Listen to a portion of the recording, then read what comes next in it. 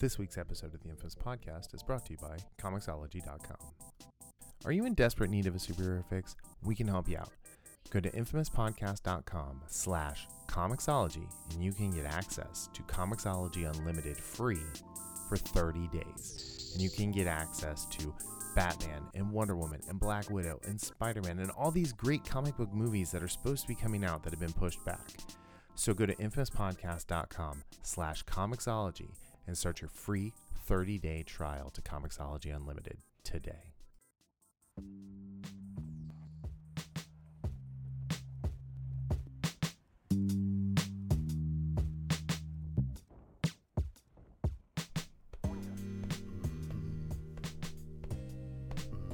Hey, welcome back to the Infamous Podcast. This is Brian. It's not Matthew McConaughey. This is Daryl. And Daryl's, I'm looking right at him this week. He's not on the phone. This is our first live in the revamped Nerd Den studio. Yeah, and So. it is quite spectacular. It's real and it's spectacular. So if anyone needs me to hire me to do shelves for their collectibles, I'm your guy. Yeah, man, this place, I mean, this desk you have is amazing. Well, when we talked about it a couple weeks ago, this is the favorite thing I've bought all year. Man. So, Yeah, it's... I mean, even more than my Russian mail order bride. Wow, that's impressive, man. Oh, anyway, lots of stuff to talk about this week. We have a new episode of The Mandalorian, the Harris. We got a follow up on the Johnny Depp story from last week. Some Wonder Woman 1984 news, WandaVision news, which the article that I have in the show notes like kind of looks at it as a pseudo bad thing. I don't necessarily. And then this book is coming out, and George Lucas dropped some Death Star sized bombs about what his sequel trilogy was going to be. It makes me sad. Right. So we're gonna get into that, and then we'll close out with the Mandalorian chapter 11. Yes. Review. So anyway, Daryl, moving on to Johnny Depp. Yeah. So the article is from Bounding Into Comics. So a news report claims that Warner Brothers will still be paying Johnny Depp for the third untitled Fantastic Beasts film, despite the actor resigning from the film upon the request of the studio. So do we want to say he resigned? Because he was fired. Yeah. This is a semantical argument. Well, we asked him to resign. No, you fired his ass because of... You were going to let him go anyway. Yeah. Just kind of looking through this, the whole thing is just kind of gross. With the way Warner Brothers is treating their stars with varying degrees of tolerance. Oh, absolutely. Is that a good way to put it? And fairness. Yeah. So, Johnny Depp has been accused of domestic abuse by Amber Heard. And he has countersued, and he's sued for defamation and to the Sun in England, in Britain. And then he is, currently embroiled in a lawsuit, I think with the LA Times, or is it the Washington Post? I don't remember. It's one of those two. Yeah. But so he's embroiled in one here as well. But we talked about this already. I mean, so many people came to his defense.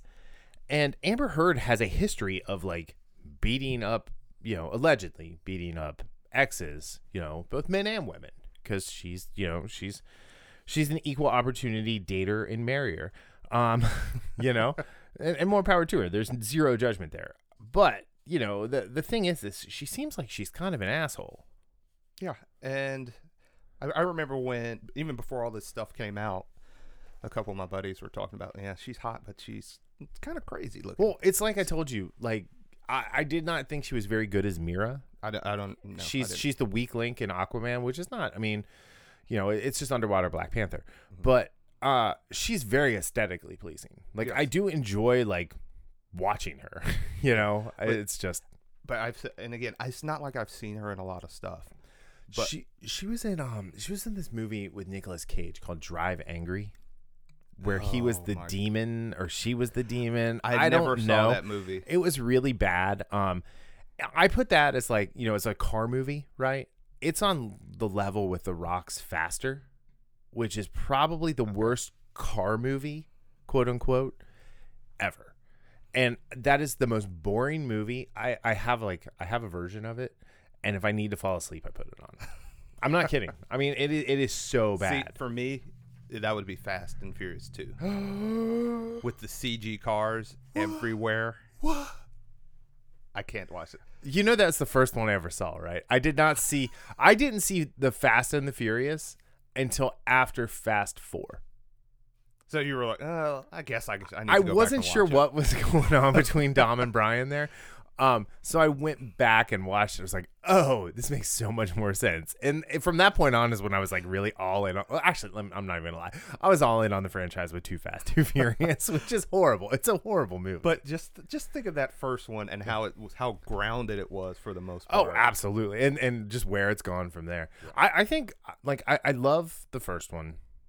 I really do. I love Tokyo Drift. That's one of those I didn't like when I first saw it, and then I watched it a couple more times. I really like actually Lucas like it. Black. Yes. He was on that show American Gothic when he was a little kid, and he was great. And so when I heard he was in that, that's when I was like super excited. The other thing is Too Fast, Too Furious. I saw it for the first time ever on like USA, so it was like cut to hell. So, but anyway, yeah. So no, but back to Johnny Depp. I wish Warner's would offer him like the same kind of like grace that they're giving Ezra Miller, who has video proof of him beating up a woman in the street. And they've just tried to keep that quiet. Right. The same grace that they've given Joss Whedon by not like nailing his ass to the wall for all the stuff that's come out with the way he treated Ray Fisher. And the fact that Jason Momoa finally stepped up for that, I think is really cool. Right. But yeah, so good on Johnny Depp for getting paid. I saw they're replacing him in Pirates with Margot Robbie. Yes. So, I'm not really interested in seeing a Margot Robbie pirate movie, but I'm not going to leverage any hate towards her for this. No one should. Like, no. She's not doing, she did not steal a job from Johnny Depp. It was, they're going with a very bankable star. Right. Good on them. That's what they should do. That's fine. She's a good actress. Yeah, I really like Margot Robbie. She was. Did you see Whiskey Foxtrot Tango? Yes. With her and Tina Fey. Yeah. That's my favorite Margot Robbie movie, hands down. I really like that she's movie. that is my favorite I've ever seen her. I want to watch that one, Bombshells. I think that might have hit HBO Max or maybe not. Or it might be on the way. Yeah, something. Maybe. But I really want to watch that one because I like Nicole Kidman as well. So. Yeah. But back to the whole Warner's thing, and we've joked about it for quite a while. It's like a team of monkeys that are just like throwing shit at the dartboard. Seriously. I mean, they just laid a whole bunch of more people off too. Yeah. So and again, this goes beyond this. It just goes how HBO Max was, put out like the whole Justice League debacle. Yeah. Not Justice League. I was just say the whole DCEU thing. Yeah. Just 100%. They just don't know what they're doing. 100% agree. So. All right. So let's stick with that vein and move on to Wonder Woman. 1984. Wonder Woman 1984. It's gonna be out in 2024 probably. It's gonna come out in 2084. They're like, a century ago this movie was made in 2019. Yeah, so they're talking about delaying it to summer 2021 or releasing it in January on HBO Max. All right, I have arguments for both. So to wait until 2021, hopefully things will be more open and we can go to the movies. And this is definitely one you need to go see in the theater. It just is. So there's my argument for that. My argument against that is HBO Max is not performing the way they want it to. It's not bringing in subscribers like Disney Plus did, like even the Peacock, did. And so releasing this in January will be a huge boom for them. Huge. And I kind of want to watch it now. I don't want to wait. like just to be 100% honest. And I also think this will show this is something that they can do to be like, look, we're just going to start putting out content on our streamers. We have all of our own branded streaming services at this point. We're going to put this stuff out now so people can watch it. And then when things open up, we'll have a fresh slate of movies. We've got movies that are in production. You know, that way we're not going to have to wait until 2026 for something being shot today. Right. So in that, I'm torn with this. And the reasoning is, well, let's go with the HBO Max part. I 100%, I don't keep up with the actual statistics of it or anything like that. But HBO Max, they don't have anything that like makes, again, if I say I'm a new subscriber, why am I going to subscribe to HBO Say you're not Max? on my family plan for HBO Max. Yeah, no, you're right. And, honestly, the kid, she watches it more than I do because at first it had all the Harry Potter stuff, but that's somewhere else right now. But she's been making her way through, like, the DC animated stuff and like, she's back to rewatching Young Justice right now. And then that movie Witches, which, did you see that got a whole bunch of backlash for body not dysmorphia, no, body disfiguration. Right. Anyway. Anyway, no, HBO Max 100% needs to put this out. Like, HBO Now was doing okay when it was just the prestige, like, HBO stuff. HBO Max hasn't put out anything. Like that Coastal Elites, like, Zoom call show, I don't even... It's just a bunch of, like, people, like, talking about media and stuff. I don't know if it's supposed to be satirical or what. It was dumb. Like, I couldn't even finish it. I don't think any of the originals they've put out lately are, like, they're definitely not to the level of Succession or Euphoria or High Maintenance even. So yeah, like, I feel like they did not launch with a plan of, like, we have this groundbreaking content. They launched with the idea that we're going to give you guys the Snyder Cut in 8 to 12 months. Right. And this is the other thing. This movie was supposed to come out when didn't you say it was supposed to come out at the end of last? I think at the end of 2019. So I thought it was supposed to be like November, December then, and then it got pushed back. I don't know if it was like for reshoots or what. Now, or if it was to avoid the last Star Wars movie. Yeah. So I get the fact that when it ramps up, if they do release it in the summer, yeah, they're gonna have the advertising marketing buzz. It's still, and again, taking out the fact that there is the whole pandemic thing. Like, when you have a movie like this that's supposed to come out a year ago, I think there's going to be people that are going to lose interest. There's not going to be a marketing buzz because all of their stuff hit the shelves 4 months ago. Oh yeah, all of those toys are on clearance. All of those Ziploc bags have moved on to something else. All of those chip bags have moved on to whatever's next. So they're not going to do anymore. Which, that makes sense why the Dune Pops that were supposed to come out this year, I mean, the figures still came out. Dude, those McFarlane figures are so sweet. Mine are coming, I think, next week. But, like, the Pop figures got pushed back to October. Yeah. And I was like, what? But that makes sense. Mm-hmm. So, what I would like them to do, and again, I don't know if it makes financial sense or not, is maybe leave the Christmas date and keep it out in the theaters for a few weeks, but release it on HBO Max. So I think if they put it in the theaters, that they have to wait 90 days. Oh, okay. See that? So, I forgot because there's contractual things for that. I say just put it on Max. So, honestly, just put it on HBO Max. Get the boon of subscribers. Hopefully it's in time for something like season 2 of Euphoria or something like interesting to kind of hit the service again and go from there. I guess the one good thing that we watched was The Vow, the thing about the NXIVM cult with Allison Mack. So I haven't watched that yet. It's really interesting. They're doing a second season of it. Like, so that, like, that's done well, but like, I don't know. I think there's just this is the chance to fundamentally change how movies are presented. Because, and I'm sorry, my 4K TV and be able to sit on my couch and pause it and you know, pop popcorn or go get a different drink of water or take a bio break. That's a much better experience right now anyway than going to a movie theater with substandard screens, substandard projectors, having to take out financial aid to buy anything from the snack bar, because I don't really like, I mean, I do it from time to time where I'll smuggle in a snack or two. Like, I always smuggle in drinks because I only Brian Solo. I drink water, but right. So, well, I learned how to smuggle stuff into places like when I was a little kid. I went to a Giants Jets preseason game at the Meadowlands with my uncle, and it was cold. It was like the end of the preseason was the last game, and it was really cold. So I had like a big coat on, and I also had probably like 16 bottles of beer in my coat. Like, I clinked when I walked.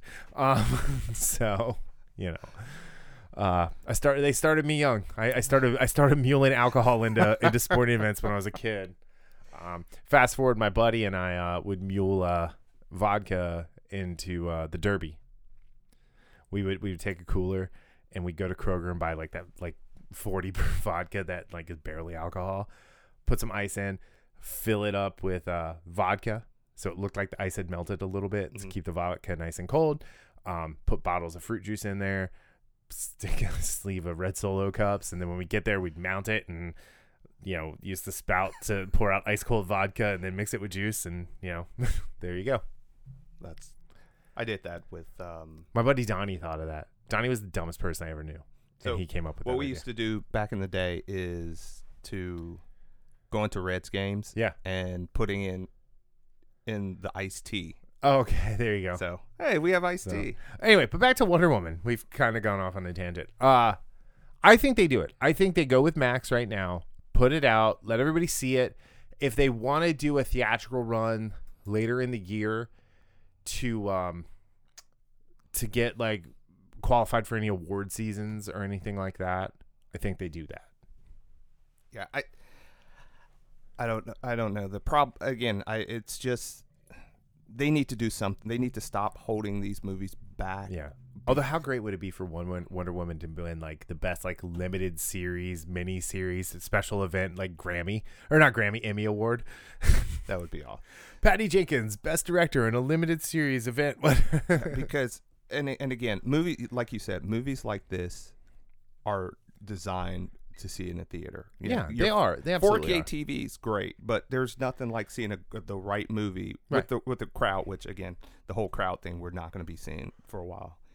Right. But yeah, this is just it just sucks. Yeah. And it's because there's been a precedent set this year where they've been pushing stuff back. So, and in the article, if you see, they talk specifically about Tenet, right? And how Tenet failed. I want to reiterate, Tenet was never going to make $1 billion.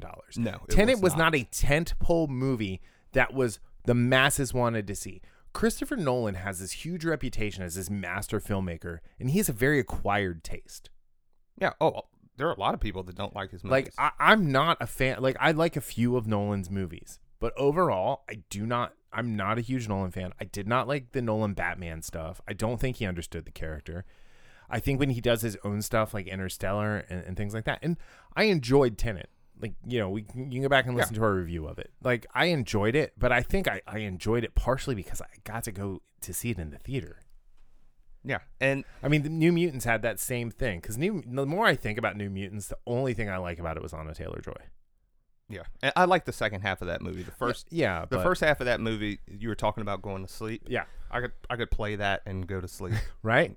Pretty quickly. Yeah, but then it's gonna hit the second half. And you're like, oh, I'm up, and I'm watching, and I'm like, damn it, now I need to go back to sleep. But I'm pumped up because of Lockheed.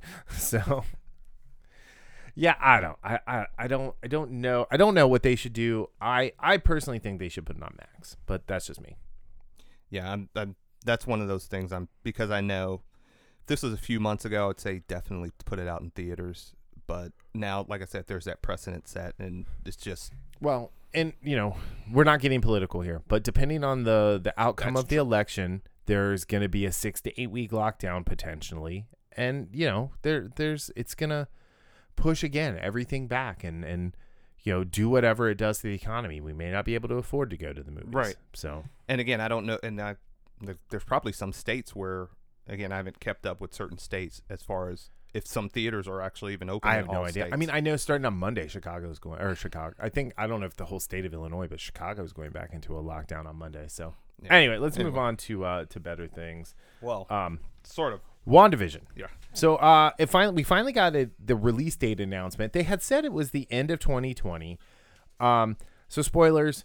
It's going to come out on Disney Plus on January 15th, 2021. So they're missing it by 2 weeks. Yeah. Like the whole you're not going to like it. Yeah, so Collider. So I pulled this from Collider, and it says WandaVision release date announced. You're not going to like it. And then their lead sentence. Well, this is disappointing, but hey, 2020 giveth and 2020 taketh away. I just gave the piece of paper the finger. I think waiting until then is smart because The Expanse is going to be in high gear right around that time.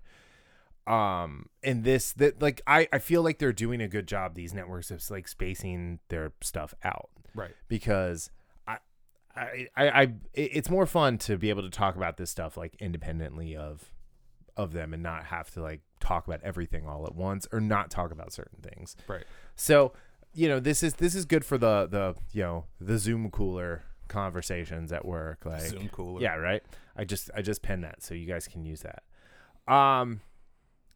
But yeah, so there's a bunch of pictures. There's like that were released. There's the link in the show notes. Some cool Catherine Hahn stuff. Great stuff with Paul Bettany and Elizabeth Olsen. So yeah, I'm kind of excited. There's also so the show's going to be 6 installments. It's taking its cues from Tom King, his recent Vision comic book series. Also, but Randall Park is going to show back up with his FBI agent from Ant-Man and the Wasp, which was great. Kat Denning from Thor is coming back as Darcy. And is it Teyonah Parris? Teyonah Parris, thank you. The grown version of Monica Rambeau from Captain Marvel will be in there. And this is all going to tie directly into Doctor Strange and the Multiverse of Madness, which is currently slated for March 25th, 2022. So, like, to be honest, like, if they waited until December 2021 for this, that would not be a problem for me since it's tied into a movie that's not going to come out for almost 2 years or over a year. Right. A year and a half. So at this moment. Yeah, at this moment. So I'm excited for WandaVision. I like Wanda Maximoff in the MCU. I think Elizabeth Olsen was a great addition to the group. And I really liked what little chemistry we got to see with her and Vision in Civil War. Yeah. Was mostly really in Infinity War. Like the Civil War stuff, they had a couple scenes, but Infinity War, well, obviously over that 2-year span, I just watched it again. But, I love her as, I mean, at first I like her just as an actress. Right. Overall. And you really like her in Old Boy, though. That was that's still so weird, that movie. It's good. Did you ever watch the original Korean version? Oh, that was the first one I watched several years ago. So oh my goodness. They're both really good though. But she's really, really good in that movie. Yeah. And so is Thanos. Which is kind of funny. Yeah. Josh Brolin, yeah. But they're acting like you said, the whole December 2021 thing. Yeah. They're acting as if they're moving it back to that. Right. And it's so what, 2 weeks? Like even if they said they were moving it back to that, I don't think I'd have a problem. I would. So, I mean, I want to see it. Yeah. But it's only 6 episodes. But I will say this at the same time. I haven't watched a lot about this. I haven't read a lot about it. So my anticipation for it is muted because I've seen the preview and the 6 pictures that they put into this post. And that's all I've. Yeah. So I've seen the pops. That's it. Which I already have pre-ordered, by the way. So Daryl is a pop addict now. A pop hit. A pop head. You're a pop addict.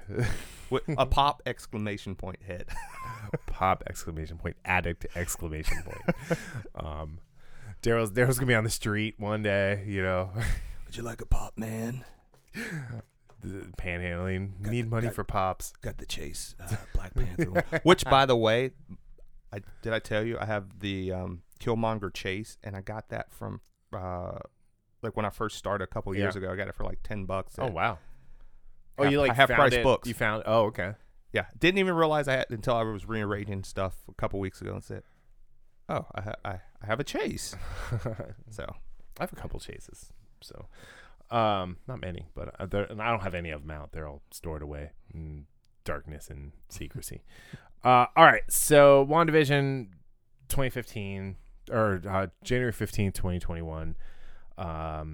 You know, it's not the best news, but at the end of the day, like, I'm not disappointed by that at all. Honestly, this is not a big deal, really. So, all right. So moving on to our last topic.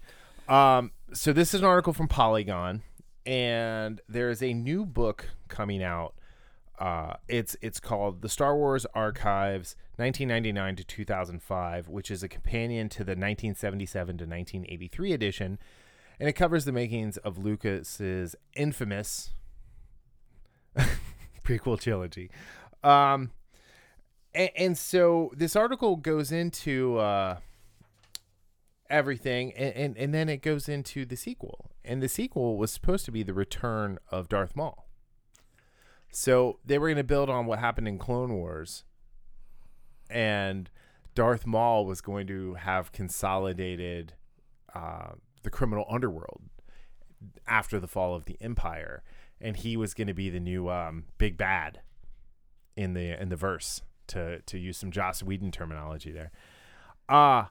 Going through this, like, this sounds amazing. Like, what they had planned for Leia was so much better than what they did in the Disney trilogy. What they did for Luke actually had Luke grow as a character, and then the whole idea of the Republic and the dark areas the Republic created by usurping the Empire without a real plan of how to govern. I think it is really interesting, and then we're going to get more into the Wills, which I enjoy. So yeah, it's reading this made me kind of sad. Yeah. So we were gonna, the other thing was we were going to get Darth Vader had a secret apprentice, right, from the Legends, you know, the EU, which was going to be Darth Talon, the smoking hot Twi'lek Sith Lord. And yeah, that would have been amazing, because like, did you read any of the comics with her? No, I did not. So Dark Horse has like a couple different series with her in it. She was not Vader's apprentice per se in the comics, and I'm kind of like not remembering everything clearly because it's been forever since I've read them, and I'd have to go dig them out of the darkness of storage. But I think that's great, you know, and you know, Leia, like, you know, it says in here, like, Leia was going to be the one that actually did bring balance. She was going to be she would have still been the chosen one, but she would have done it through diplomacy and politics and everything that Bail had trained her to be. This actually, again, the biggest issue with the Disney trilogies is they had no plan. None whatsoever. Well, they did have a plan. It was the Force is female, and your identity politics are going to be what's important in a Star Wars universe, not the story. Or they did what Captain Cole did. You know, part of the plan is throw out the plan. That's true too. So they had 11% of a plan. It's barely even a concept. But what about the minutia? So, but yeah, first of all, one thing I did love about the Clone Wars, and which, again, I wasn't as into it as you were, but I loved how they brought Darth Maul back. Yeah, because the way they used him in the Phantom Menace. I mean, don't get me wrong. Wait, did you say the Phantom or the fandom? I said Phantom. Okay, because there's two very different things: the Fandom Menace and the Phantom Menace. And I think the way we're talking about this right now, people may think we're part of the Fandom Menace, and that's not necessarily true. But it's not necessarily I false always either, thought but- about that. When I went to see that, I got disappointed. It was almost like spoilers in Infinity War, which again, that's 2 years old. Yeah. But anyway, when Thor hit Thanos with the axe, Yeah. I got disappointed because I didn't think they were gonna take that step that they actually did. Right. So that was to be able to bring him back in this role. If they would have done that, all this strife and toxicity that in the Star Wars fandom that we have, there are going to be people that wouldn't like it. Right. That's with anything. But the fact that they had a plan, and that Lucas had a plan, I should say, with this, as long as he didn't write it and direct it. No, he could have written it. Like he should always be the story writer, the person who writes the story, and then someone else can do the screenplay and someone else can direct it. Okay, yeah, that's what I mean. So that's exactly what I mean. Yeah, I mean, look at Empire. Exactly. That is the blueprint for how the rest of Star Wars should have gone. And to give him credit, I think if he would have done the same thing with the prequels, I would have felt a lot differently than I do now with the prequels. So Dark Horse put out a series called The Star Wars, and it's the first. It's not the first draft, but it's an early draft of Star Wars, and it's really fun to read, and it's beautiful because it's Ralph McQuarrie's concept art. But you sit there and you read it, and you're like, "Oh my God, there never would have been more than one movie if this is what he did." Like there weren't the prequels didn't have anyone telling him no. Mm-hmm. It was like a bunch of sycophants and yes men and women like, "Oh, that's a great idea, George. Let's go make $1 billion." Instead of, "That's a great idea, George. Let's do something really awesome and make $40 billion." So it was just kind of greed and things like that. Not by George. Yeah. But yeah, so I think everything in here is you guys just there's the link in there. Definitely go check it out. I love the idea that Maul eventually becomes the godfather of crime in the universe because as the Empire falls, he takes over, and that Talon was the Vader of this trilogy. And so we know where Solo got the idea from. Mm-hmm. So, but I mean, yeah, it's really interesting. They had talked about Luke forming a new generation of Jedi from the survivors of Order 66. So like 50 to 60 Jedi who had survived and out of the tens of thousands. So you mean he didn't go on a planet to die and be alone? No, he didn't. From his guilt. He didn't go be alone with his sadness.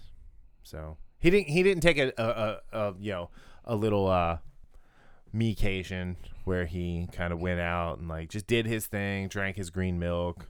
Yeah, he didn't go emo.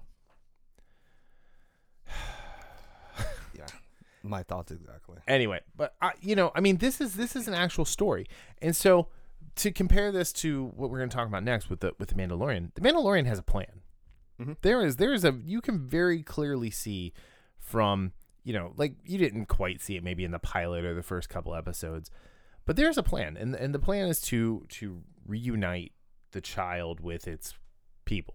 Yeah, and let me just say that I know people think hindsight and all this stuff. Just because you have a plan doesn't mean everything's going to work out, right? Or that you follow that plan. Yeah, the prequel trilogies, you could definitely see the plan. Oh, yeah, I mean, it doesn't mean it works out. However, more often than not, especially when you're talking about entertainment vehicles such as this, when you don't have a plan, it shows quite obviously. Look at I was about to say Phantom Menace, but look at The Force Awakens and then go to The Last Jedi. You can tell right away there was no on-set plan for the trilogy. They're not even the same characters. No, not at all. And then when you go back to The Rise of Skywalker, they're not even the same characters again. They didn't take anything that they learned from The Last Jedi and carry that over. They didn't take anything that they built as the foundation from The Force Awakens and carry that over. And the whole thing with oh, it's the Resistance now. It was the dumbest idea. It was just a retread. It was just a lazy money grab. And I still enjoy watching The Force Awakens. I do too. I really do. Absolutely. The other two, I still have their haven't watched moments. I still haven't watched The Rise of Skywalker since it came to video. So Last Jedi, again, that's one of those, the more I watch, the less I like. Yeah. Although there are parts of it that I really enjoy. I mean, it's like Endgame, where it's just a spot fest. Yeah. You know, there's just really cool spots that you cheer for. Like Endgame is Infinity War is the superior movie to Endgame. Yes. 100%. Story-wise, everything-wise. Yeah. So you mentioned something that I kind of want to dig into a little bit, the toxicity of the fan base. So everyone keeps talking about like the male fans and the toxicity of the male fans for Star Wars. And after last week's Mandalorian episode, where, you know, we jokingly were saying Baby Yoda's a monster, Right. but we were in jest. Yes. Right? Dude, did you, like, I know you're not on Twitter, but like there are people on Twitter like losing their minds. I've seen some of the about tweets. this. Yeah. And even people within the Star Wars story group are losing their minds about this, like calling it a genocide. So they took the time to say these are unfertilized eggs. So like, yes, there's very few of them, so they're a delicacy. Right. Right? And you know, and then they're like, you know, cancel Baby Yoda. We have no idea how sentient Baby Yoda is, like how quickly that species matures. Like just because it's 50 doesn't mean it's a 50-year-old human. So if a 2-year-old ate the last grasshopper, are you going to cancel the 2-year-old? Oh, you bring him to the town square and you string them up. I mean, Tar and feather. Like, yeah, that's like after you string them up, and then you bring them to the Forged in Fire show, and they do the kill test on it. No, it's just like the whole thing. Like one person is like, "Oh, it offends me because of my ordeal with in vitro fertilization," and it's like, you know what? I'm sorry they have to go through that. I really am. Right. But that wasn't an attack on you. Jon Favreau wasn't sitting there going like, mwah, mwah. And look, if this is the thing, if you are looking for something to be offended by, you're going to find it in everything. Yeah. Literally everything. Like, I'm offended by the fact that you don't hang dry that shirt, and I can tell by the neck. I actually did hang dry it. You know what it was? I had it like because I had it on yesterday. I'm teasing. No, it's funny because I had it on yesterday. Like when I to come over here, and then like when I got home, I took it off and just like threw it across. It's the funny. couch. You're that guy. You're wearing the name of the podcast that you're on. Yeah, sir. I normally. I mean, I have like 7 podcast shirts at this point. Like I'm wearing my Nightwing shirt. I was about to say you're wearing your Nightwing. You wear that to bed, don't you? No. Yeah, you do. No, but I do have 2 of them because I got a grease stain on the other one, so I might wear that one to bed.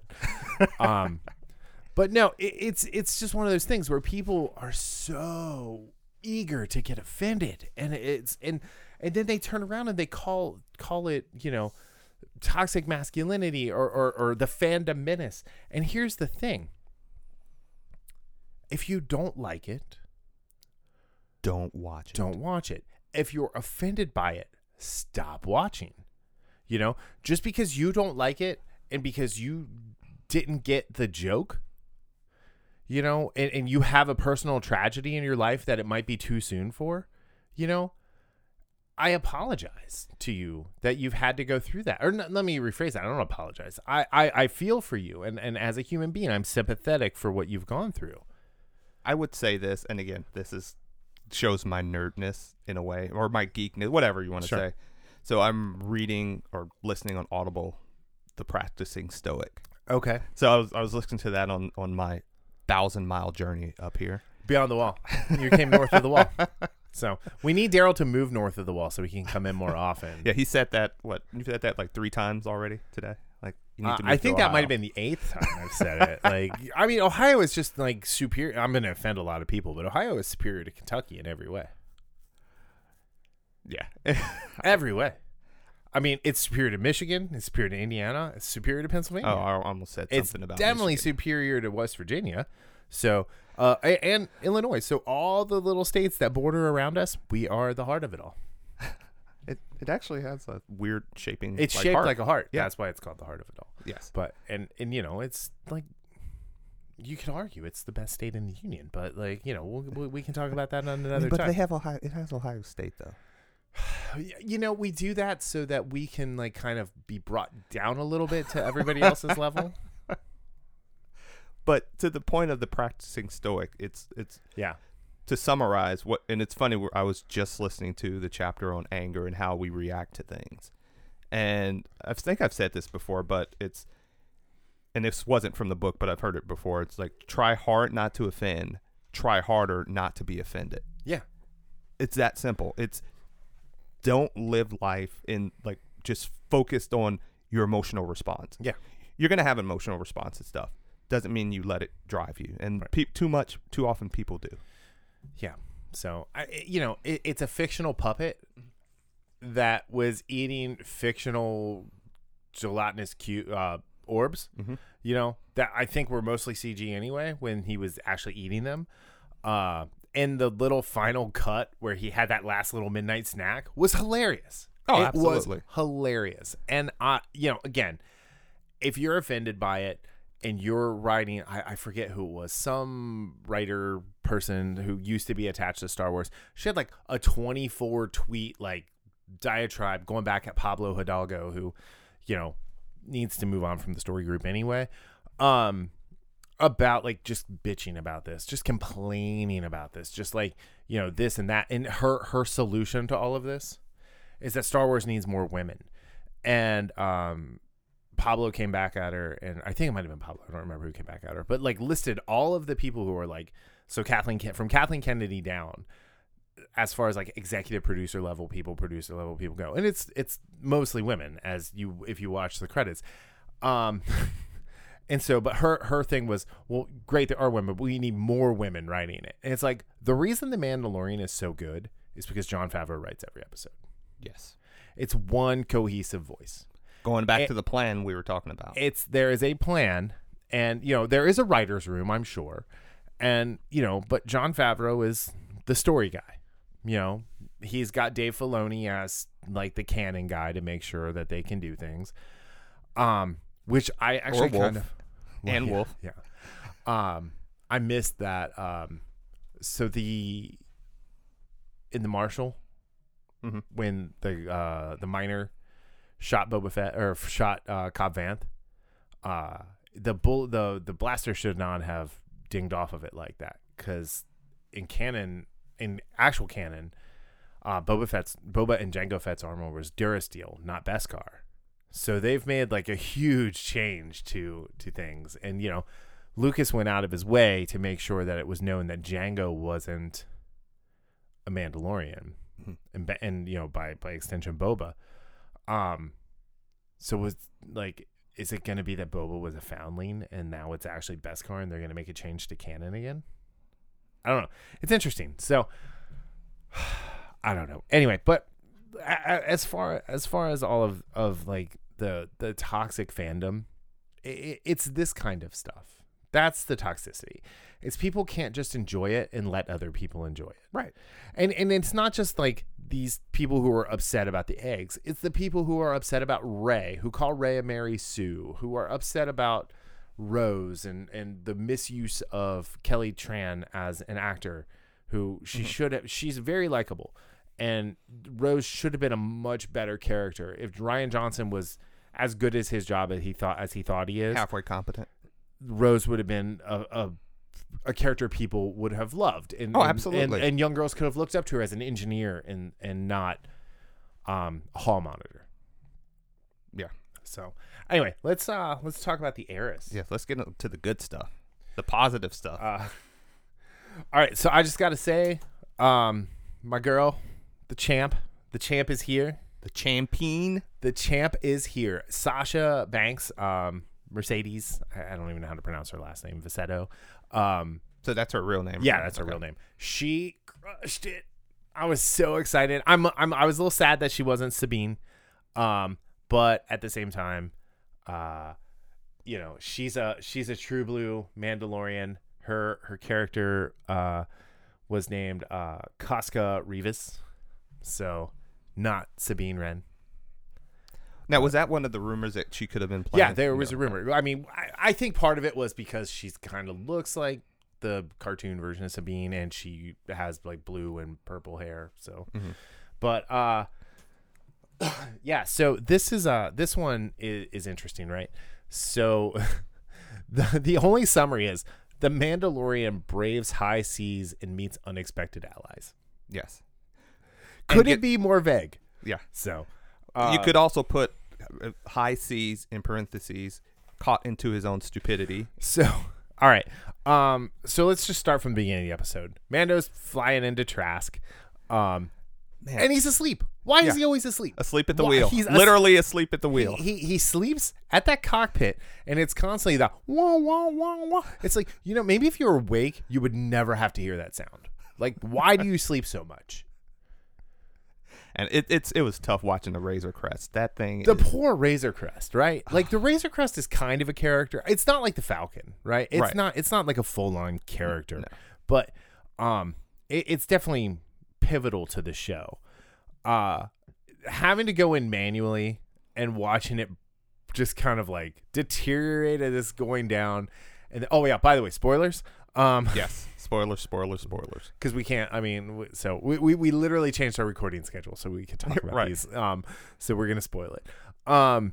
Anyway, as it's going down, coming in, like, because I did wonder, like, how did it get out of the gravity from the ice planet and not burn up with everything going on with it? Well, I mean, the back hatch was open. Yeah. There was a gaping hole. Like, if the only thing that was pressurized was the cockpit, that leaves everything else to just burn up.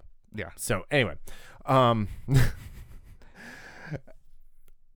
just suspend your disbelief. Yeah, this is not the Expanse. Right. Yeah, right. Well, that's gonna be interesting to see if they do that this season. Right. But yeah, so then he lands. I guess land might be a really like broad way of looking at what he did. He launchpad McQuacked this thing. He 100% launchpad McQuacked it. He came down. It actually hit the landing pad, but then fell into the ocean. And what a cool use of a former the AT crane, right? Yeah, and with the sound and everything. Yeah, it was awesome. It was awesome. It was a really cool visual. And then that grifter dock worker who told him, "Yeah, I can work it. I can fix it." And he's like, "I'll start by putting fuel in it if it holds fuel." And I love that part with him watching Mando try to land. Oh, and just shaking his head. And then when he goes into the water, he's just like, "Oh, geez, another one." It's like he was like, "Another one." Yep, another one, another goddamn Mandalorian. So then the Frog Lady and Frog Man are reunited. And he quickly got to business of fertilizing the eggs. Yeah. I mean, they did not play around. I mean, before he took off on his adventure, there was a baby frog lady. So there you go, people. The species is safe. Yes. It was. But if they're the last two, is like incest a problem? Like to perpetrate the species? Because, like, well, I mean, really, if they're the last two, aren't they just kind of like delaying the inevitable? Well, I mean, they just got to be fruitful and multiply, and whatever comes to pass comes to pass. However that works. Yeah. I mean, I guess if it's an egg and you're just fertilizing, like, I don't know. Yeah. But I'm not a frog person biologist, so I'm not a xenobiologist. If any stretch of the imagination to understand alien physiology, but no, that was cute, and I did like how Baby Yoda was like, "Oh, hey, look, it's an actual baby. Hi, hi, baby." Do the magic hand, baby. But yeah, so they go and he's looking for information. They go to a diner. I guess that's what you would call it, right? A cafeteria. A dive. Yeah, a dive. And he orders a bowl of chowder for the kid that tries to attack him. That tries to attack the child. That's some aggressive food right there. I mean, that's right up the child's alley. That's the type of food he needs to be eating, right? Yeah. I did see a funny thing about the reason Yoda was on Dagobah wasn't because of the dark side energy to mask him.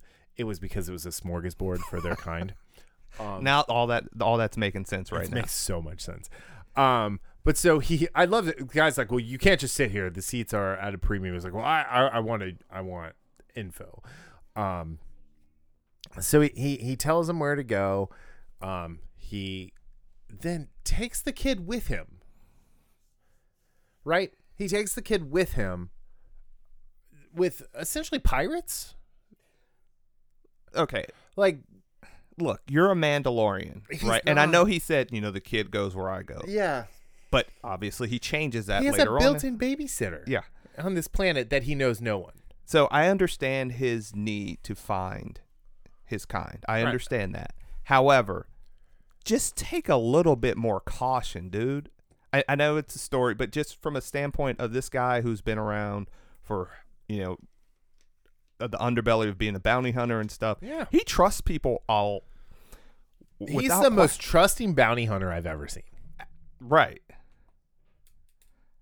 I don't get it. So he's like, hey, can you help me? Yeah, let me get you in this enclosed captive environment of a boat. And I'll take you. I'll take you out where there are people. So they get to the middle of the ocean, and they ask if you ever seen. I forget the name of the creature. Yeah, I know. They're like, have you ever watched a sea creature eat? And he's like, it's very interesting. The child will definitely like it. I'm like, oh, they're gonna feed. They're gonna try and feed these two to this whatever this creature is. So they dump a bunch of fish in. The thing bubbles up, and then the guy like just shoots the pram into the middle of the hold. The first thing I saw was, okay, if I'm walking with a kid, I keep the kid away from the street. Right. If I'm Boba Fett, I keep the kid. I don't keep him between me and a guy I don't even know. Din Djarin? Yeah. Not Boba Fett. Boba Fett, yeah. I mean, Boba Fett would have done the same thing too, let's be honest. He was he's an Sarlacc idiot as well. Anyway, but if I'm the Mando. No, he's humping around on Tatooine without water or a hat. Doing whatever. He's going to get so sunburned. So, but yeah, it's just his lack of caution as a character is.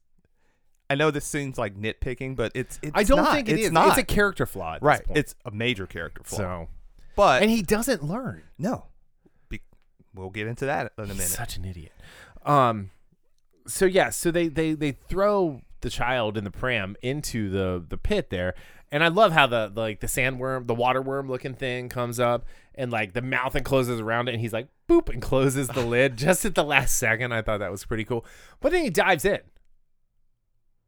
After he watched them open this gate, he dives in instead of just killing every one of them and then diving in. So that happens. So he dives in, they close the gate, and they're trying to stab him, and he's about to die. The Mandalorian is about to die. Remember from Gauntlet? Yeah. So then like some actual Mandalorians show up, and that was I love that intro scene. They fly in, they do their Mandalorian thing. It's very reminiscent of Clone Wars because it's Clone War era Mandalorians. And they save the day. They help him out. Sasha Banks goes in and saves the kid. Bring him out, and then they start talking, and Katie Sackhoff's like, "We got you, brother," because it's her voice, right? And so then she takes the helmet off and reveals it's Bo-Katan, and oh my god, awesome. Was it perfect? It was so she had a Mandalorian headband, she had the red hair, it was perfect. And he is like, "Where'd you get that armor?" It's like, is this going to be the question you ask every time you meet a Mandalorian? But with that conversation, it does make sense. This was one of the Death Star sized bombs. Yes, that was dropped on this episode. What was the male? Was it Axe Woves? Axe Woves. I loved how he says he's one of them. He's one of them. So I have Bo, I have Katie Sackhoff for the win, and then I have Religious Cult for the win. So the Mandalorian Din Djarin is a child of the Watch. So this is if you did not watch Clone Wars, Death Watch was a terrorist cell of the Mandalorians after they had gone peaceful. And they wanted to bring Mandalorians back to their warring ways. Survival of the fittest, kind of like Viltrumites from Infamous, if you will. Or I guess Infamites are kind of like Mandalorians, if you will. Anyway, so he's they're like, yeah, you're part of this cult, dude. We're actually real Mandalorians. This armor's 3 generations old. we are from Mandalore. And he's like, that's a cursed planet because they want to take it back. And he takes the kid and just flies off like a baby. Like, it's like anytime you have so you are religious, I am not. Mm-hmm. We get along just fine. Yeah. Just fine. I mean, I tease you when you pray before you eat, but But also we're adults. Yes. But this is like any conversation you have with someone right now who is like, I have this differing opinion. Well, I'm just leaving because I don't want to hear it. Right. Like it was for something that was filmed almost a year ago. It was a very strange microcosm of what is happening at this very moment. Yes. So he flies away. And then what happens? He walks into a trap. You killed my brother. I didn't kill your brother. Well, we think you did. So now we're going to kill your pet. Yeah. How about we're going to kill you? And we're going to eat your pet. The fact that he walked into trouble like that. Just with zero hesitation. Dark and Doc. Dude. You can fly. I was going to say, you have a jetpack. Door of the frog people. And say, hey, can I just hang out here for a bit? I know this isn't an Airbnb, but here's a few credits. Let me hang out for a day. Yeah, until my ship gets fixed. Yeah. That simple. Fixed. But with that being said, and again, Bo-Katan to the rescue. Yeah. The real Mandalorians come in and save the day. Watching them fight, it just shows the difference between him, because again, my nerdness. I'm reading The Way of the Samurai. Yeah. And one of the things they talk about is grace, and what grace is efficiency. Right. And that was the way they just efficiently take these dudes out. And that's what I wrote down here is like how graceful they are in their efficiency, because she's like, he didn't kill them. He didn't kill your brother. Yeah. I killed him. Yeah. And now I'm killing you. I mean, can we take a second just to respect the fact that anytime Katie Sackhoff is in any of these genre things, she is a 100% badass. Even on The Flash when she played Aminette Black. Aminette Black. With her shitty British accent, she was still a badass. Yeah. Because, she was using the metal and she was metal bending and all that metal fun bending stuff. But yeah, I mean, like, Katie Sackhoff, if this season ended today, I would be like, can we just... I'm going to make the same comment I made about the Bionic Woman 15 years ago. Let's replace the main person, Mandalorian, with Katie Sackhoff. Yeah. Michelle Ryan, the Bionic Woman, should have been killed. Her memory should have been put into Katie Sackhoff's Bionic Woman, and that series would still be running today. Well, maybe not today, but it would have ran for more than 12 episodes. Let's replace bitchy little Din Djarin / well, let's just say Pedro Pascal. Yeah. And with an actual like actor, adult, like superhero. So my thought is, I think we talked about this in the premiere. Yeah. Timothy Oliphant's character. Yeah, why not? And now you have Bo-Katan with, again, Katie Sackhoff. Absolutely love her. Right. Absolutely love Katie Sackhoff. Right. And it was funny this morning. I was, again, as I do, I watch reactions, and one of the reactions were like, I love these new characters, but I don't want them to, overshadow the Mandalorian. And I was thinking, actually, I kind of do. I love these new characters. Yeah. I don't want them to be brought down by the Mandalorian. Yeah. I want more of them. Yeah. Honestly. Yeah, I would much prefer to see them. So, they have a heist, as is in, there's always a heist with these people, like, what do you mean these people? I mean, these pirates. Oh yeah. Well, yeah, that's kind of what they do, honestly. Yeah. So, I will say, seeing, do I still have it out? Oh no, I put it away. The troop carrier, the Imperial troop carrier. I love that ship, the one that can hold the ties underneath it. Right. That's what they were on, and it was stocked to the gills of Mandalorian weapons, so they wanted them back. So the whole idea was they were gonna go and they were gonna pirate this ship, reclaim what was theirs. Titus Welliver as the Imperial commander. Okay, I love that guy. I don't know if you watch Sons of Anarchy. Oh, absolutely. But the season when they went, the half a season when they went to Belfast. Yes. And then the following, I guess, 8 episodes where he was like on the run it's the best stretch of that show because he is such a great villain. Him. Yeah. He's amazing. He's one of the best, like, oh, that guy actors. Right. But like not just like, oh, that guy. It's like, oh, that guy fucking kicks ass. Yeah. So he's the Imperial Isn't he commander. Bosch too? Yeah. So yeah, he is Bosch. So he's Irish as well, I do believe. So or English something. But he they're going through everything and it's happening and the Mandalorians get on the ship.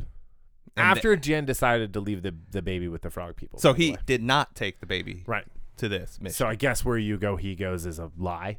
Absolutely. That is not the way. And so they go through and, I think Den represented himself well. Like he did some really cool outside the box thinking stuff. It showed the power of the Beskar armor. I thought that was one of the key takeaways from this is like, why is everybody always after this? Now we see. And like, I mean, because he just walked down that hallway and he was like, ding, ding, ding, ding, ding, ding. And there was they had a repeater blast. I love that sound effect, by the way, of the laser blast hitting the Beskar. And he blows everybody up. But the coolest thing is they go to take the cargo bay and they lock them in the control room. And the guy's like, we have them locked in the cargo control. Where? And Titus Welliver's like, where? And then as soon as he says where, they get just flushed out into the atmosphere.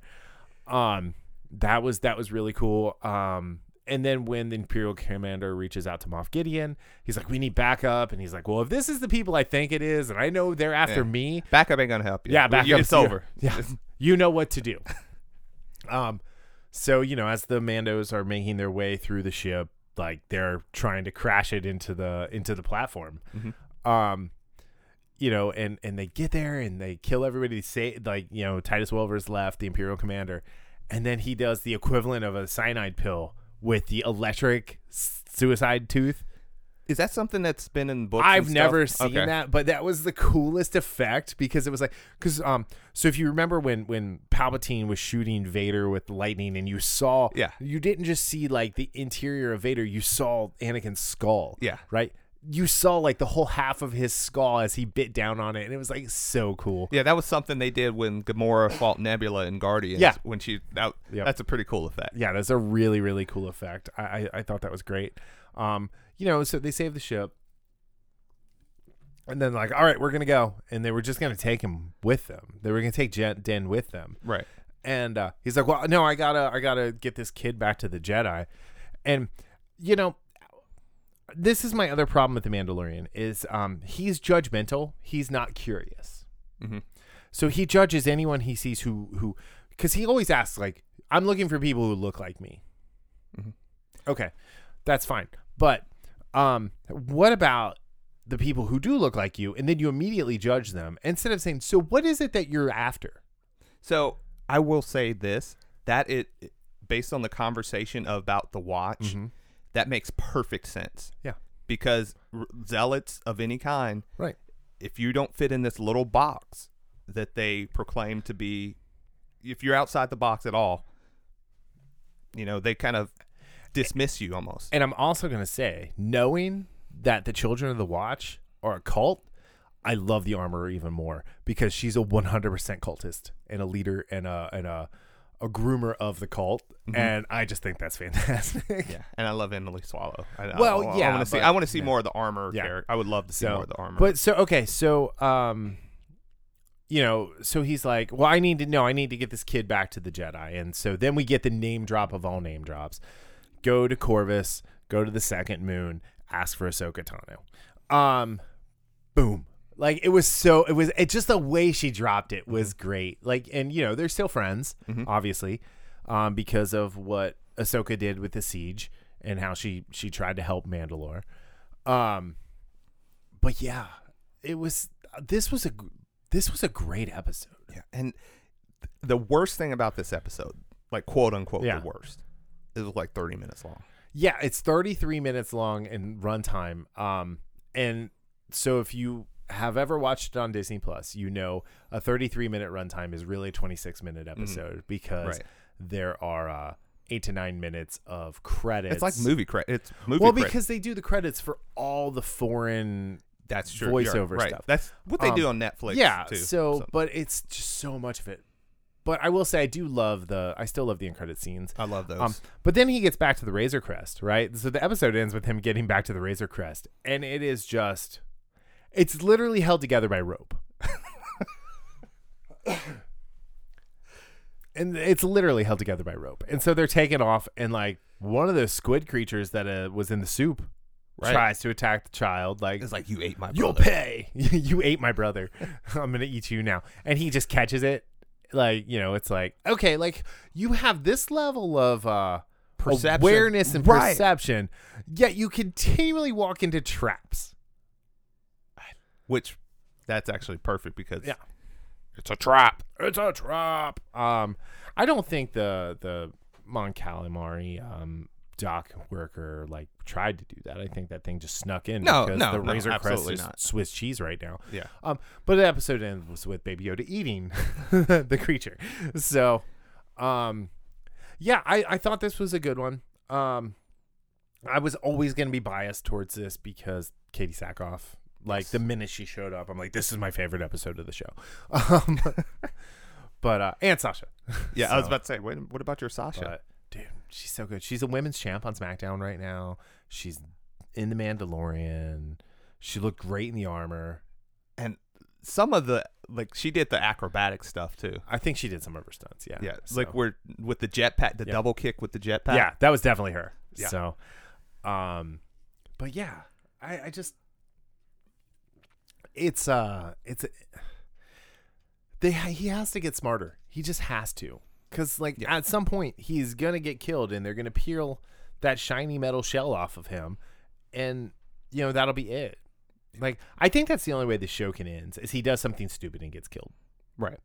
Like, that's the end. Like, you know, The Mandalorian was a good 6-year show, but it just ended abruptly when Din Djarin walked into another trap, and he just couldn't get out of it. Yeah. So... Yeah, that's the one thing you would think, going with the fact that he's a zealot, going the fact that he's untrustworthy, he's distrustful of people that don't look like him, and yet because he wants to find people that look like him, he believes what anybody says that I can help you. Okay, so we are in the second half of the season, quote unquote.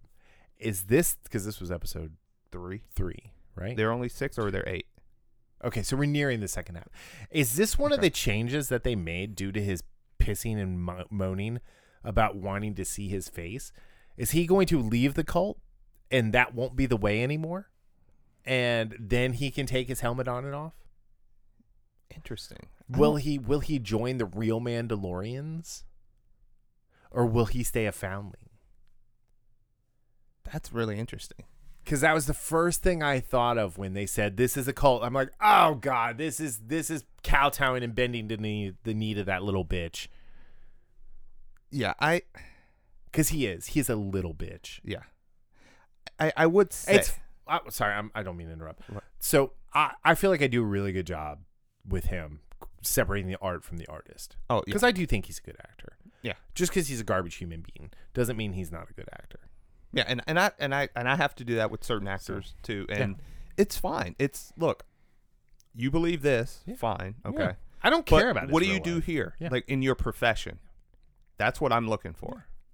So, but anyway, sorry, I did not mean it. But I'll say this, and again, like because I don't have as much background, because I did watch the Clone Wars, but not to the level that you did. You haven't watched it 5 times. No. All the way through. So I don't know all the minutia.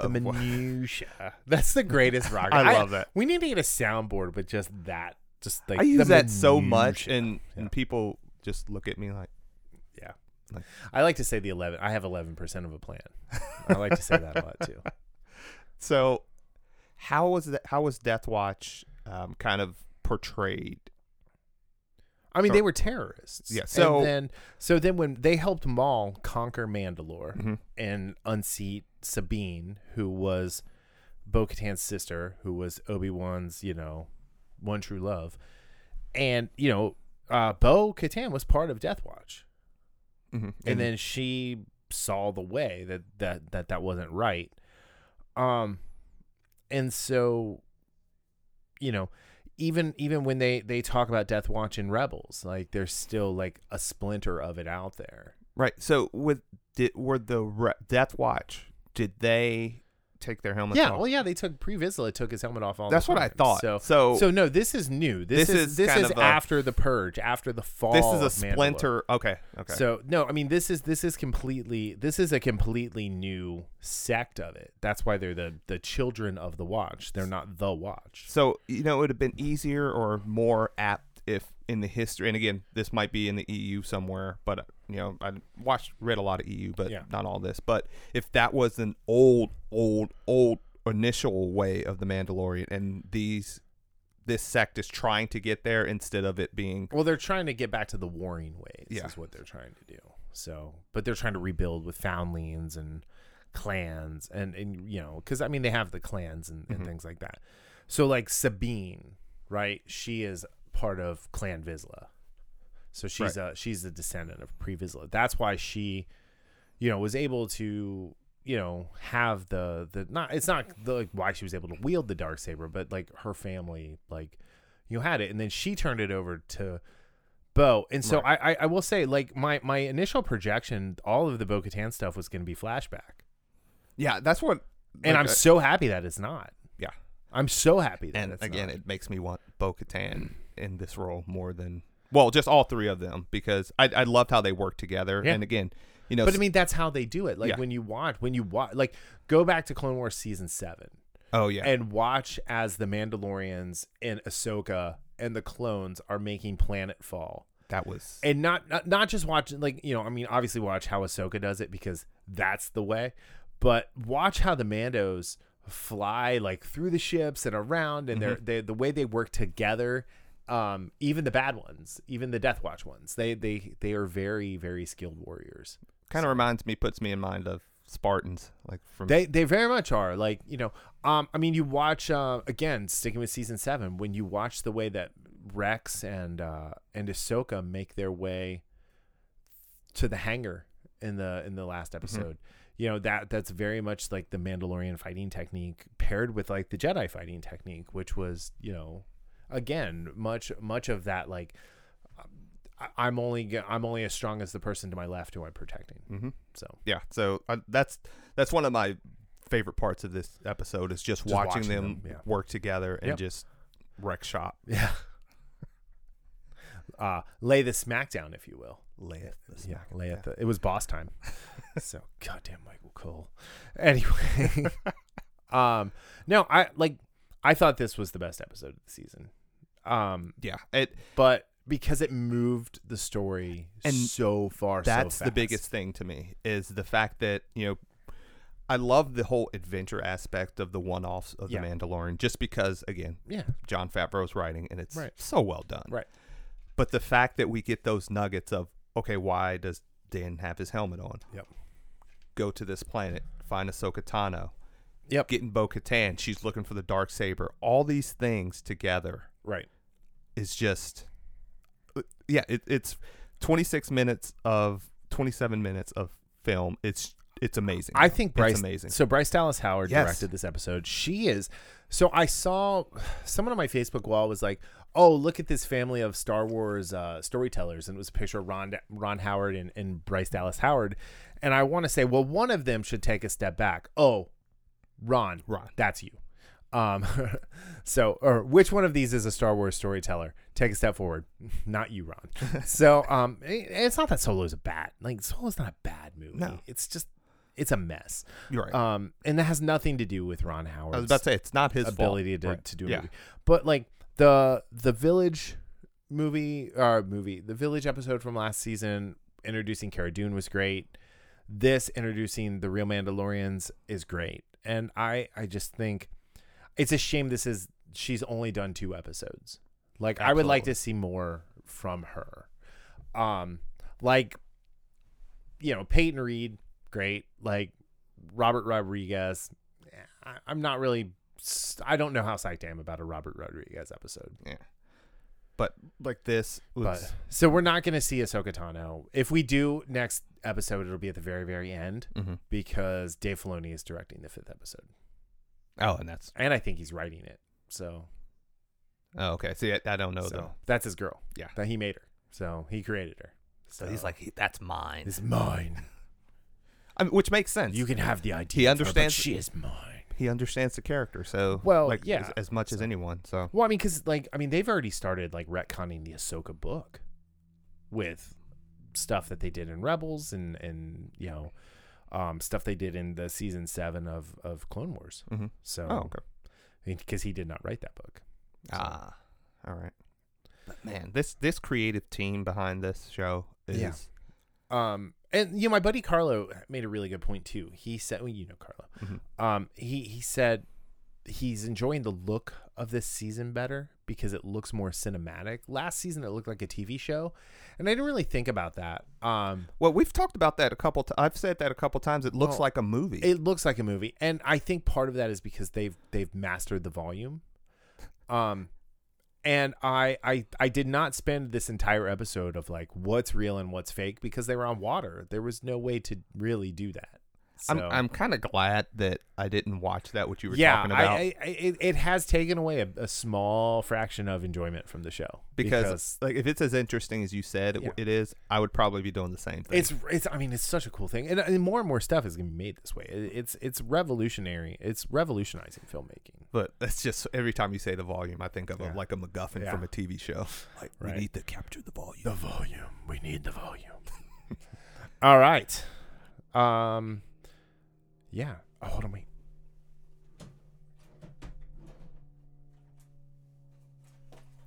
So, you were talking about we need to like do a little thing at the end of each episode, right? Oh, yes. So, I have these things. It's called pod decks. If I can get it open. Childproof. Right. So it's interview questions. So I am going to shuffle them up. Damn. I used to be able to do the Pharaoh shuffle where it was 1 1 1 1 1. I haven't shuffled cards in it's been so long since I've done it. Okay, so here, cut the deck. I wish I had my tomahawk. I'd have done a Bugs Bunny. All right, cut the cards. All right, so I'm gonna pull off the top card, and depending on how stupid of a question it is, we're gonna answer it. What's the weirdest thing you've ever eaten? Ooh. See, I'm not one to eat a lot of weird things, but I would say probably the weirdest thing I've eaten, and this people are going to be like, really? Mussels. I love mussels. I love mussels, actually. Like, they just look so weird. Look like just a bunch of roaches on the plate. This is like, I went to Buca de Bepa's, Joe's basement. Probably like 15 years ago, one of my friends was in town from high school, and we went there for her birthday. Yeah. Which kind of falls in line with this show, what we were talking about. Right. All right. So mine is, would you rather be the best player on a horrible team or the worst player on a great team? I'm always going to want to be the worst player on a great team because you don't get better by being the best player on a bad team. And you don't go anywhere. So, I don't necessarily play to win championships, but like I like to win. Mm-hmm. So I would much rather be the worst player because you're only going to get better. So like someone asked me a while ago, like what's the most important thing to you, like with the job? Is it the money? Is it prestige? Is it the ability to advance? Or is it being a part of a team?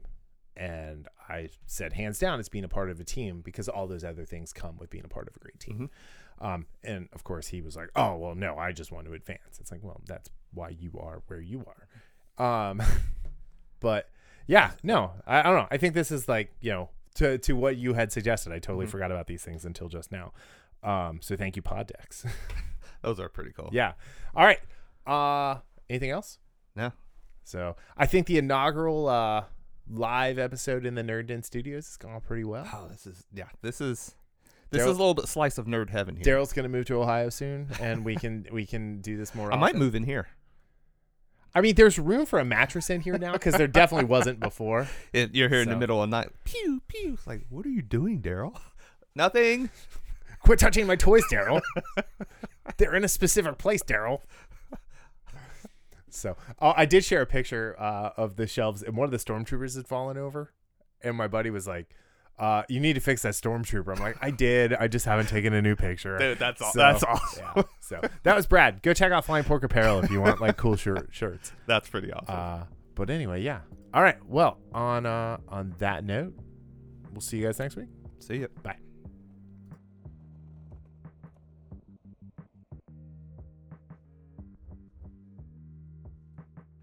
The Infamous Podcast is recorded in Kings Mills, Ohio, just north of Cincinnati, with new episodes out every Sunday. You can find more information about the show online at infamouspodcast.com or on Facebook, Twitter, and Instagram as @InfamousPodcast. You can subscribe to the show on Apple Podcasts, Spotify, Google Play, iHeartRadio, or your favorite podcatching app. If you're enjoying the show, consider giving us a 5-star review on Apple Podcast or check out our Patreon at patreon.com/infamouspodcast for our new tiers and rewards. The Infamous Podcast is hosted and produced by me, Brian Tudor, with music provided by Michael Henry from meetmichaelhenry.com. You can find me on social media on Facebook, Twitter, and Instagram as @BrianTudor. So, whenever you're listening to the show, have a great day, night, evening, weekend, whenever it is. And we'll see you next time. Later.